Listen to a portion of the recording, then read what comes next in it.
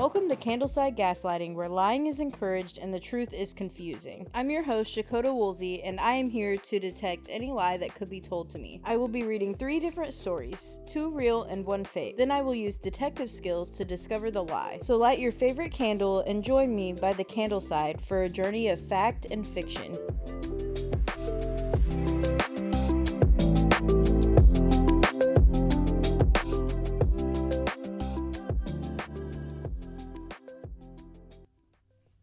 Hey guys, so today we actually have 4 stories for you guys that Josh wrote up for me from the Google form that you filled out for us. We really appreciate all the stories that got sent in, and if yours didn't make this episode, it could be in a future episode, so be on the lookout for that. We will have our Google form linked if you haven't given us a story yet or if you would like to send in another one. These stories can be completely anonymous if you want them to be, so no need to worry about that. We won't always use suggested stories because we will be changing the format of this podcast to a group style podcast in a couple of months. Eventually, it'll be my roommates and I gaslighting each other from our own stories, but we will keep the form up for special episodes or if we want to throw in one of your stories for fun. So go ahead and light your candle if you haven't already. I got mine lit in here. They're in little skull holders that my parents got me for Christmas. They're pretty cute. But yeah, I think we're just gonna jump right into this.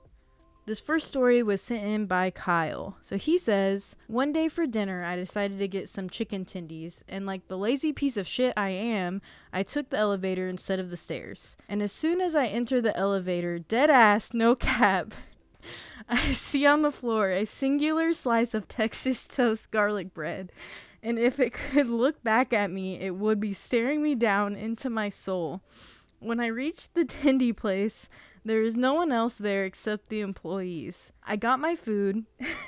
Nobody else has been through there since I got there. I was the only person in the elevator this whole time. The garlic bread is still there, staring back at me, but swear on my life it moved. Not far, but it was not in the same spot as it was before. So, I actually know Kyle, and I feel like this is true. I 100% believe this one's true. So for now, that's what we're gonna keep it as. This one is 100% the truth. Sorry for laughing so much, but that was a good one. I am sorry that the garlic bread moved. If it did, maybe it's fake, but I still think this one's true, for sure. I think we are going to go ahead and take a quick break, and we will get into the next story after this.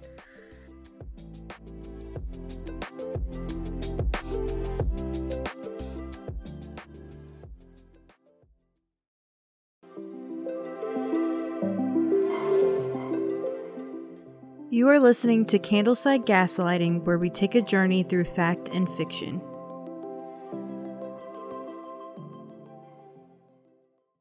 Hi guys, and welcome back to Candleside Gaslighting. We are going to go ahead and jump right into the next story. This story was sent in by Eli Williams. So Eli says, last spring, I was walking in the park with my girlfriend named Macy. While walking in the park, we saw the Joplin Tornado Memorial section. There was a concrete slate that contained all the glass and broken pieces of memories that was left behind from the tornado. Macy decided to walk toward a hall with a fountain in front of it. The wall had all the names of those who died by the tornado. Oh my gosh, this one's gonna make me cry. Okay. While she was looking at those names, I decided to put my hand on top of the slate and felt broken pieces that were left behind like broken memories. That is when my eyes started to water and my throat got dry. My memories of being underneath my house, not my house, but my home. It was difficult to get up from underneath the heavy weight of boards. My family was there and they had scrapes and bruises. We were all safe. A few seconds later, I decided to jog and look for any people needing any help. I just saw others helping and I went to help as much as I could, seeing those upset faces and knowing that there were more people that lost more than me. It hurt so much knowing that there are people and their pets in my neighborhood that didn't make it. After I took my hand off the slate, Macy came over and gave me a kiss on the cheek and we left the park. Whether this story is real or fake, let this story be a reminder that we need to be grateful for what we have when something like this happens. There will always be enough love in the world and we will always get back up after we are pushed down. Oh my gosh, that's a really good story. I like that one a lot. I really like the message you added in at the end. I'm not for sure if this story is real or fake, but it was really moving and I really appreciate you telling this story. You wrote it really well and it was really touching, and I hope that it touches people in a specific way. So thank you so much for sharing this story. I think at this time we're going to take another break, so we'll have the last 2 stories for you when we get back.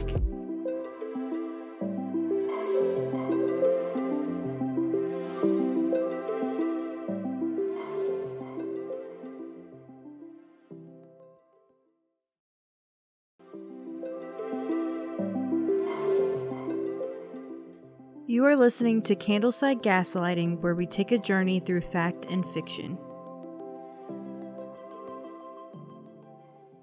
Hi guys, and welcome back to Candleside Gaslighting. We're going to go ahead and jump right into these last 2 stories, and then Josh is going to come on and tell me which story is fake. So stick around for that. So this next story was sent in by Zach. Zach says, a couple of years ago, my grandfather was kicked in the chest by a steer. He was trying to tag its ear without putting it in the holding pen. So I had to take care of feeding and counting his cows while he was in the hospital with a punctured lung. It was a fairly simple job. Put the feed in the troughs and yell, "Feed cows!" They would rush up and I would count them. This would take all day because there were 400 head. Everything went smoothly for the first 2 days. On the 3rd day, there was a problem. I got down to the last batch and there were 2 cows missing. I had to go track down the 2 missing cattle. So I locked the final batch in the feeding pen and took the gator, a farmer version of a golf cart, into the pasture. I searched the main 150-acre plot. Nothing. The only other places they could be was the back 50-acre of the creek you have to cross to get there. When I came up to the creek, there was a single cow there, although I couldn't use the gator to get across the creek because it rained the night before.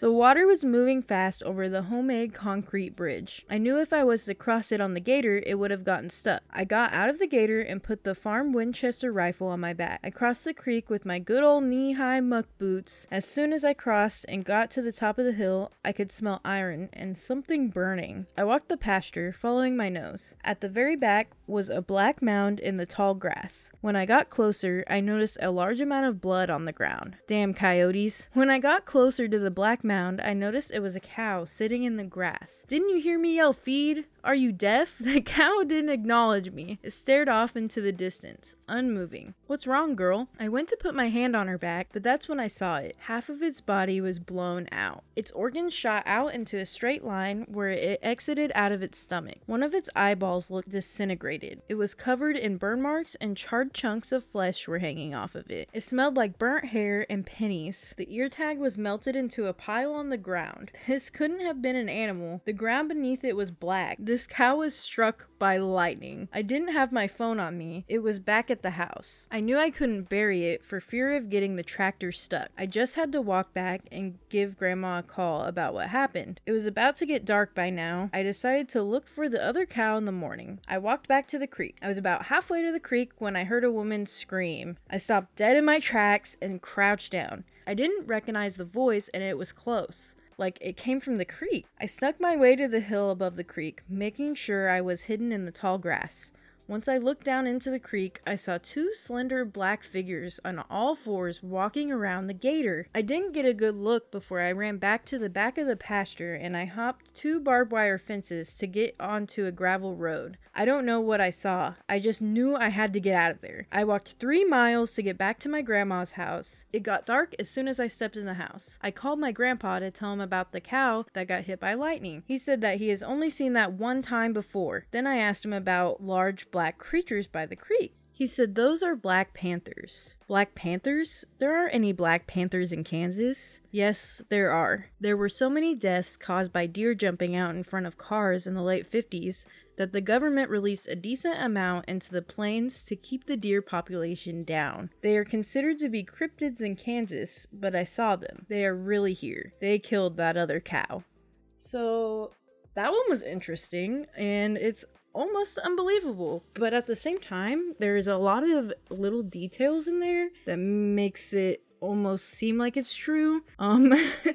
It's interesting. I really like the way it was written. I don't know. I'm not for sure. Let's read the last story real quick. It's literally like 2 sentences, so we'll come back to that one. All right, so this last story was sent in by Granny. Granny says, I must be getting stronger in my old age. When I was younger, I could carry $25 of groceries. Now I can carry $85 worth. That's funny. That one's real. All right, so I think this is going to be between two of these stories. That's gonna be difficult. I think the two stories that could be fake is the Black Panther story and the tornado story, possibly. I don't know, the Black Panther story has so many details, and the other story is almost like it is using something that actually happened to create a message for people. I don't know, I will feel really bad if this isn't actually fake, but I think that it definitely could be. I think I'm gonna go ahead and go with the tornado story as being fake, because I think Zach is trying to confuse me with this story, and I think it might have actually happened to him. I don't know anything about Black Panthers being released in the 50s, but it honestly sounds believable to me, so I'm kind of interested. I don't know. I guess we'll see. I will have Josh come in and see what it is. We are going to take one more quick break before Josh comes back and tells me if I got gaslit or not.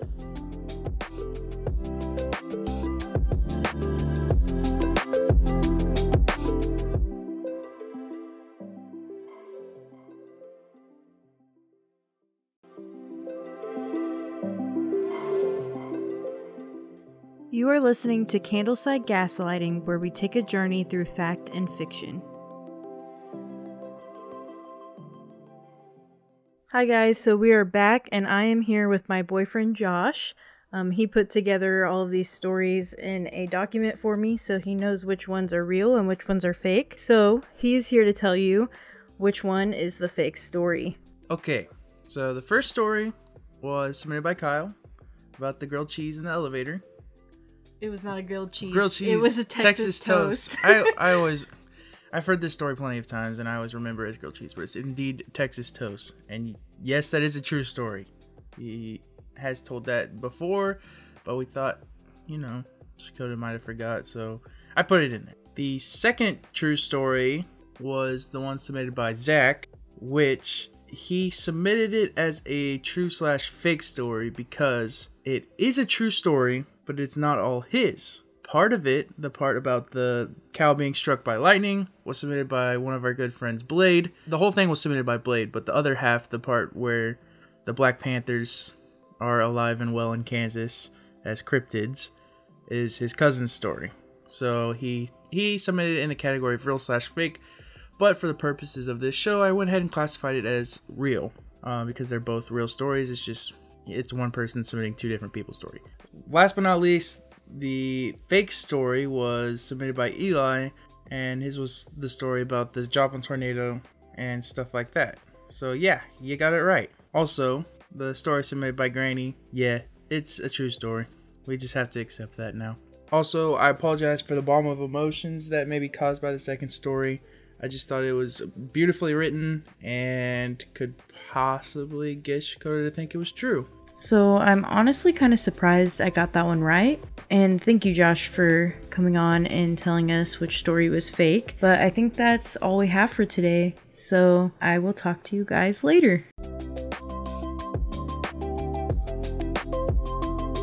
Thank you for tuning in to Candleside Gaslighting with your host, Shakota Woolsey. We will have a new episode up every other Friday, and you can find us on Spotify under Candleside Gaslighting and on YouTube under Foresight Films for Candleside Gaslighting and other content. We will have a Google form linked for any questions or suggestions that you might have. But once again, this has been Candleside Gaslighting, where lying is encouraged and the truth is confusing. Don't forget to blow out your candle.